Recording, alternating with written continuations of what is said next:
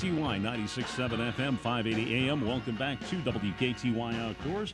And joining me on the phone right now is Tackle Terry Tuma, and coming live and direct from Lake Pepin this morning. Good morning, Terry. Thanks for joining me on the program this morning. Well, sure, welcome. Good morning to you, Kevin. Good morning, everyone. And I hopefully we'll have more success on the phone here this morning than maybe you're having on the water. It sounded a little rough on the lake this morning.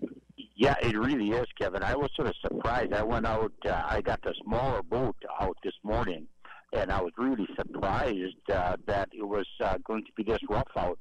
I knew what they forecasted with the wind conditions, but there's whitecaps out here. It's pretty rough. And then, of course, that pushes all the anglers in one spot. You know how that goes, right? Mm-hmm. And I do not like that. I don't care about the other anglers, but I don't like to be told where to go fishing. I like to, find my fish and then fish, not just, get into a wind-protected area. But that's what a lot of people are doing, and I can understand why. Oh, sure. Yeah, it's just, it's unfortunate that it's sort of, the situation sort of dictates what happens, unfortunately, and you don't, your choices end up getting limited.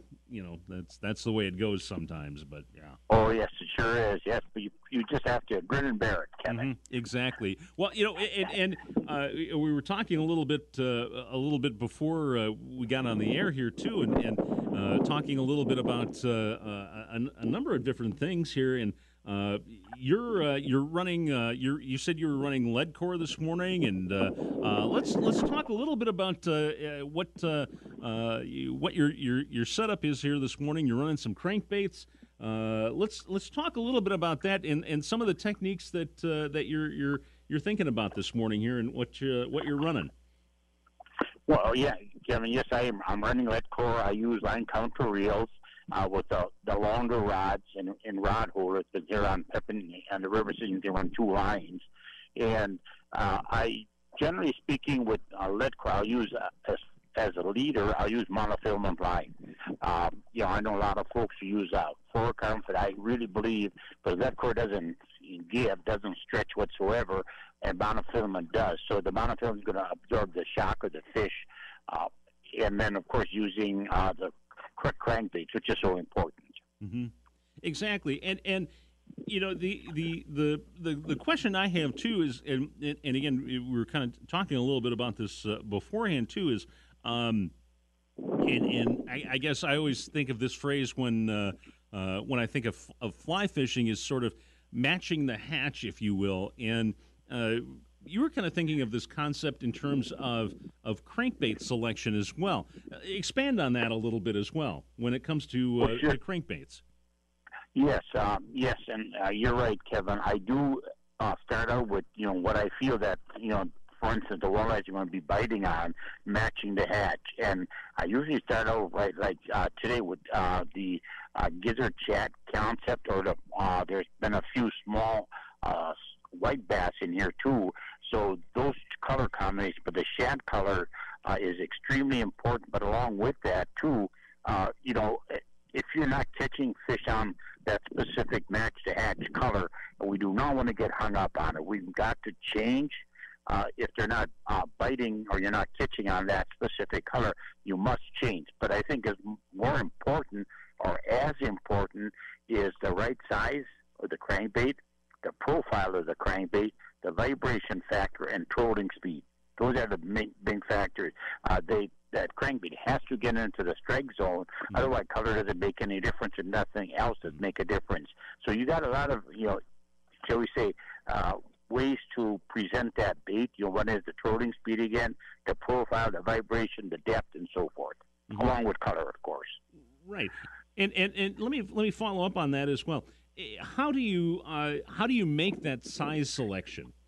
I mean, I know there are, you have so many different choices in terms of, you walk down the lure aisles in the store there. You've got so many different choices in terms of size. Where do you, out on the water, how do you determine where, what do you, in terms of a size, where do you make that determination? Generally speaking, Kevin, what I'll do is, there again would sort of match that, but I have a tendency most of the time to start with smaller crankbaits. Like right now, I'm using a number 4 Shad Rap, which is about 2.25, 2.5 inches long. It's pretty small. And then I'll go from there. If I'm in deeper water, Kevin, then I will, in deeper water, what I'll do then is I will go to a little bit bigger crankbait just to get it to dive deeper. And then with that too, what I will do then is work and do some experimentation. But according to some studies done by fish biologists, we hear the comment of, well, big fish, big bait. And according to these studies that have been done by these biologists, is that big fish eat a lot more smaller food sources than what we realize. Yeah, and so therefore then, generally speaking, always start out with smaller crankbaits. Even for bass fishing, I'll start with the small. Then I'll keep stepping up in size according to the depth. And also, too, how aggressive they are. If they're really aggressive, then many times I'll step up in size also. Mm-hmm. Yeah, that's just that's something I've always been kind of curious about is determining the size sort of originally. I mean, you can experiment a little bit. I mean, obviously, there's the other factors that you touched on as well. The vibration, sound, and those sorts of factors. I guess are sort of maybe universal to a lot. The crankbaits and those types of lures or whatever. But the size selection and obviously the color as well. But that's always been kind of an interesting thought I've had on that I've never had a chance to ask you about. Well, yeah, and the other thing, too, Kevin, is that, so often I think we sort of dismiss color, that it's not a big factor. If the fish are really, really going, then it may not be much of an ingredient, but most of the time we're not dealing with that. But along with that, too, then, is that what we have to understand here is that color is a factor. I've done years and years of testing. When I was out here fishing again for walleye, there were not a lot of fishermen, so I had a lot of time to do some experimentation. It's amazing how these fish hone in on one color. A guide that is a friend of mine further up in the northern Minnesota, we were just visiting the other day, and he was telling me, we started talking about color. And he said, oh, yes, color is a big, big factor in catching fish. But here again, too, we still have to have the other ingredients to be successful, Kevin. Mm-hmm. Yep. It's all part of the equation. But, yeah, and again, it's something that I think that people tend to often overlook. And, I think there are times really when it and correct me if I'm wrong, where it really is such an important factor, perhaps when water, and I don't know what the water conditions are like, what you're seeing up on Pepin this morning here, but if that water is stained or anything like that, if you need some sort of a brighter color maybe to help those fish kind of key in on that lure a little bit more as well. I don't know if that's a factor in what you need this morning up there to be successful. I don't know if that's something that obviously I think that plays a role at some point as well. Oh, it really does, yes. The water temperature is 73 degrees, Kevin. We got wind, and the water is a little bit dirty, of course, from all the excessive wind that we had the other day. That's part of it. And then, too, with the rainfall that took place in the southern part of Minnesota, that's going to raise the river somewhat. However, it's dropping now. But, those are all factors. And you got the reflecting of our crankbait, too. Generally speaking, in real clear water, you want to use more of a reflective crankbait. But what we have to also understand is that fish identify food sources via the size, how they're moving in the water, smell, and of course that goes along with the scent factor. But along with that too is that they have to hear it and see it. So there's a lot of ingredients here where we have to adjust. Just to go out there and start to troll, just maybe, Fire Tiger is always a crankbait that every walleye angler usually uses or starts out with. And, that is, and then if we don't catch walleyes on the Fire Tiger crankbait, we think, well, they're just not biting. Mm-hmm. And that's not true. They can bite on, depending again on what their selection is. But it's just amazing how these fish react to a certain color. As I mentioned, I've done so many years of testing and working with color, and there's no question to me it's a big, big factor. Sometimes I think too, along with some of the other ingredients, that maybe color should be put more on top than, to the lower to that scale. Of course they have to see it, they have to feel it, they have to hear it. Yep. Exactly. Well, and one of the other things that we kind of touched on beforehand too was that you mentioned too that I find kind of interesting is you were talking about once you catch a fish when it comes to trolling, and explain this a little bit more is kind of coming back around and trolling back over, and maybe I don't know if I'm explaining it right, is going back over that area again once you've caught a fish. Maybe, and again, I'm probably not explaining it correctly, but talk to me a little bit more about what you were talking about. Sure, Kevin.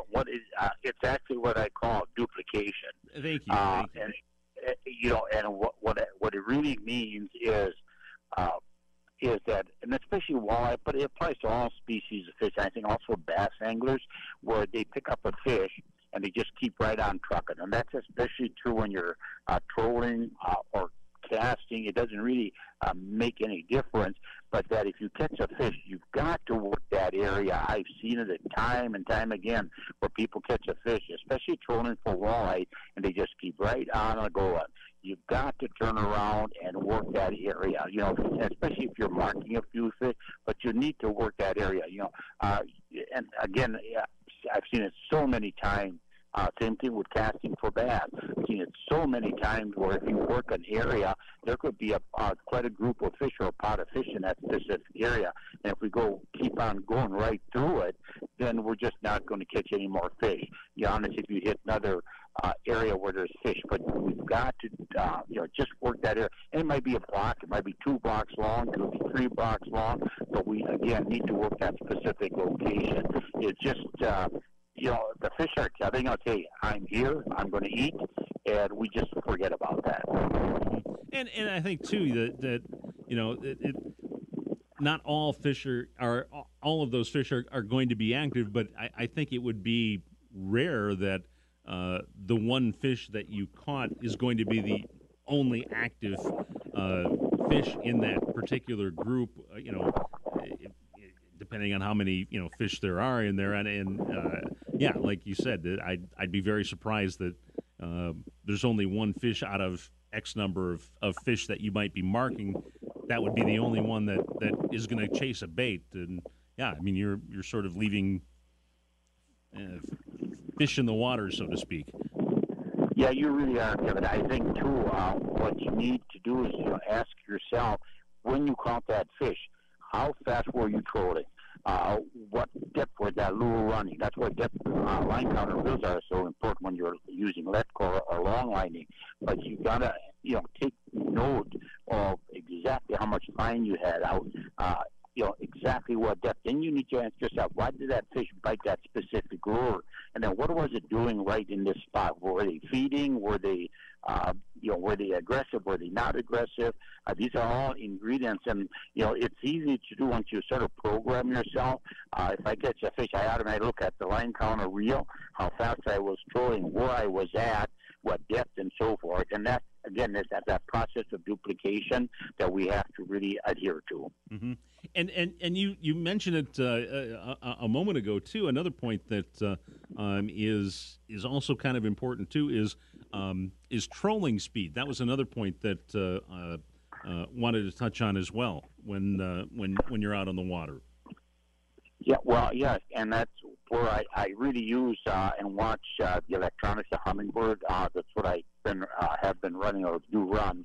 And I watch the trolling speed, Kevin. As soon as I pick up a fish, if it's slow or if it's a little bit faster, I adhere to that specific trolling speed. Again, it's, part of the trolling speed is getting that lure into the exact right location where the that strike zone where these fish are at. But trolling speed, again, is another, duplication factor of catching fish. And, if you caught a fish or 2 fish at a certain speed, a certain depth, in a certain area, you should be able to pick up a few more fish in that specific location. It's so important for us to really watch, and just too often we sort of ignore, where we're at. And here again, too, it doesn't mean just for using lithcore for a walleye. It's going to really apply to every species of fish. We should always ask ourselves, why did I catch that fish? What did I do to catch that fish? And why are they here? Mm-hmm. It's so much more than just simply, I was using, this particular crankbait or this particular, lure. It might not, it might be a swim jig or something. This particular, right. X lure or something like that. There's other factors in there that I guess you would go, that would factor into that duplication process, like you've been talking about. Oh, sure. And the other two I should mention, in fact, I just spoke to somebody at the Access, Kevin, here a little bit ago, and I asked what they're going to be fishing for, and the common answer is whatever is going to bite. Mm-hmm. And that is really a tough way to approach a body of water, river or a lake. It doesn't really, or a stream. It really doesn't make any difference. We need to be cognizant of what we're going to be fishing for, what we're going to use, studying the calendar periods. These are all factors in being successful on any body of water. Yeah, and especially, and it sounds like from what you've been saying, it sounds a little rough on Pepin today. That if you're gonna head out on a little tougher conditions, you need to be a little more focused on what on what you're going for, rather than sort of like, well, hey, I'm just going to throw something out here and see what bites. You need to be a little more focused on what you're trying to do and what you're trying to accomplish, I think. Yes. Oh, no question about it. And then along with that too, what we have to understand here, if you're going to pick out a certain species, if it's smallmouth, largemouth, crappies, walleye, doesn't make any difference, is we need to be geared up for that, some sort of a plan. Or what am I going to start with? Where am I going to go? Just to go out and just, fish at random, if you will. Say you're going to go out there and throw crankbaits and hope for whatever bites. Well, maybe we should have, not so much on the river system or on Pepin, but on any body of water. We should find out, too, what is the population of these fish? Are they big fish? Are they small fish? What is it? How many numbers of fish are in that lake? And then, just accordingly.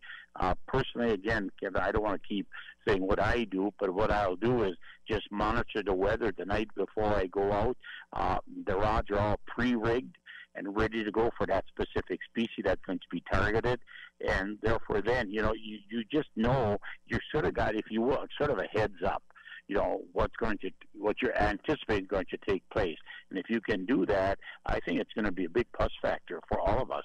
Mm-hmm. Well, and I think the other thing too is like you said the night before too is on a day like today too, if you're targeting walleye or bass or something like that, today is a day where the water's pretty choppy, maybe I don't want to be in that particular place. Maybe I need to be at a location, downriver, or maybe even on like the other side of a lake or someplace like that, with a different set of structural factors or something like that, and that advanced work can save me a lot of time and a lot of hassle and a lot of wasted time.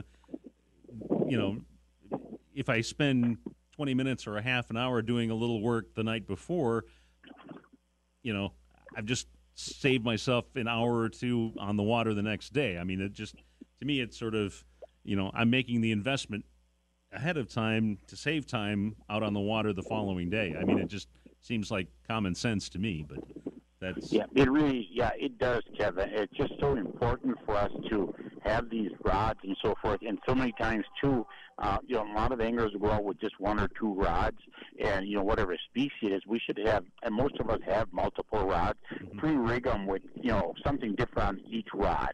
And then what you're going to try to do is develop some sort of a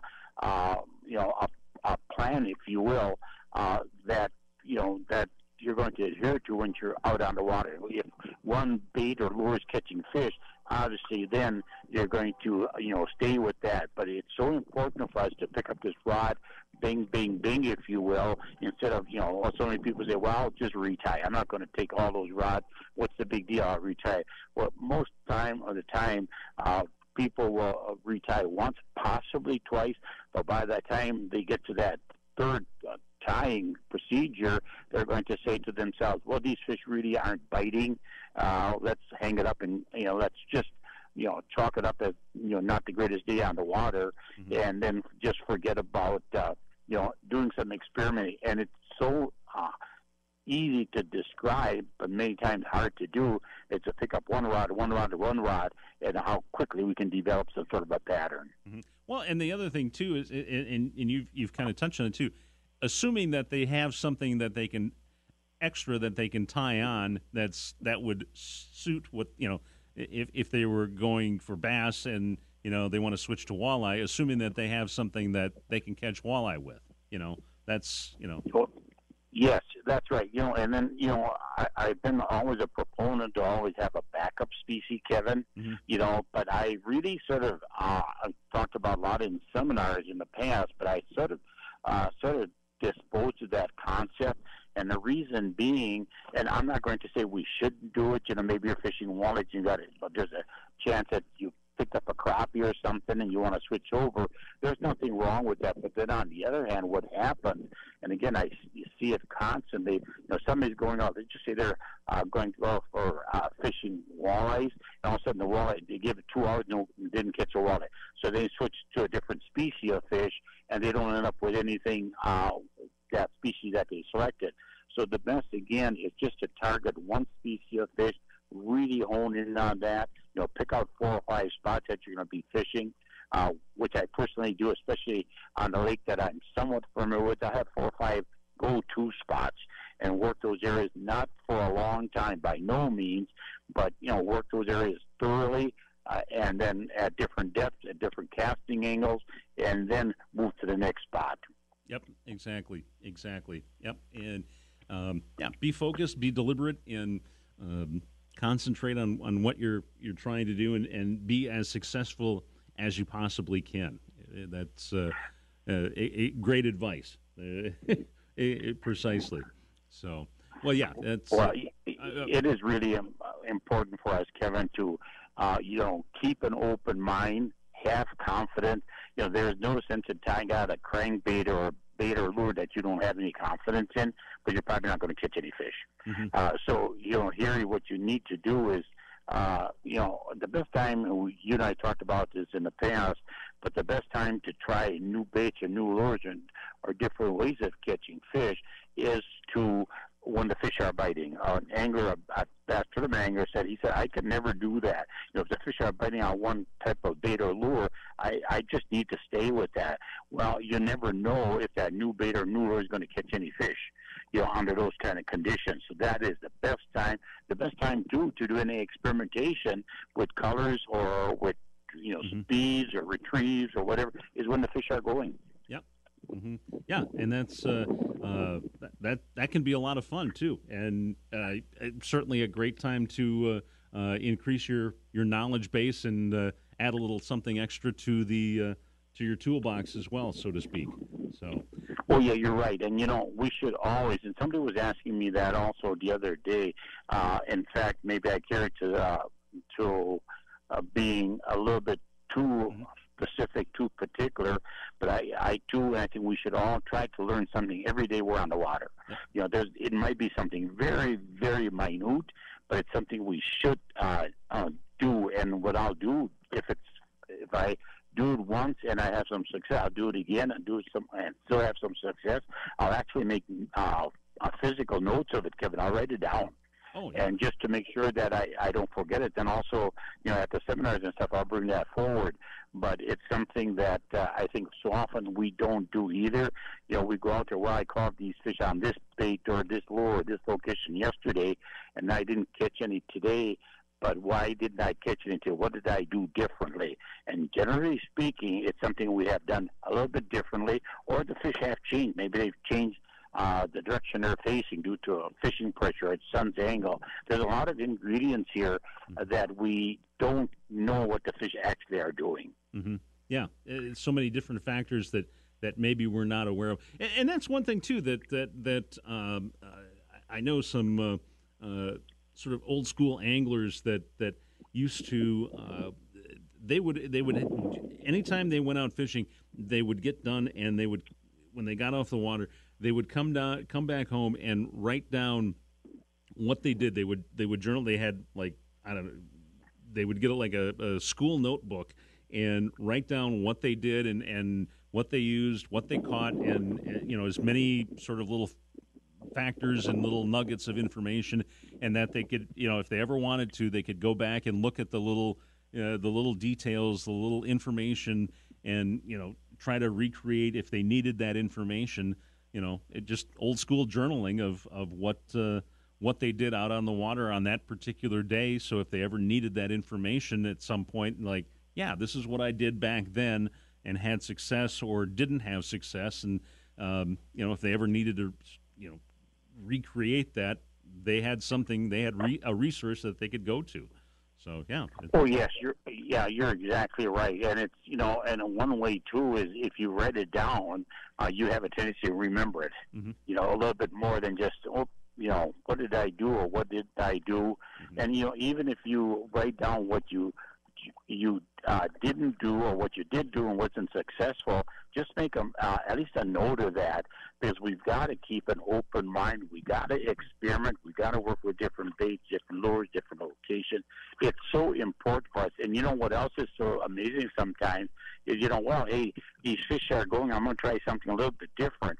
Or maybe the fish aren't real active, and you keep on working with different baits and different lures, and you work with, and then you found a bait or lure that really is starting to turn the fish on, and that, again, you're adding to your knowledge, and knowledge is a big factor in catching fish. We cannot, I call it, die in one spot or one method, Pete, where we just get hung up on that only way of catching fish. Same thing, we can go to a bait shop, which there's nothing wrong with. Most bait shops are going to tell you what's been catching fish, where they're catching them on, maybe what body of water they're catching them on, and then we go out there and we don't catch any fish.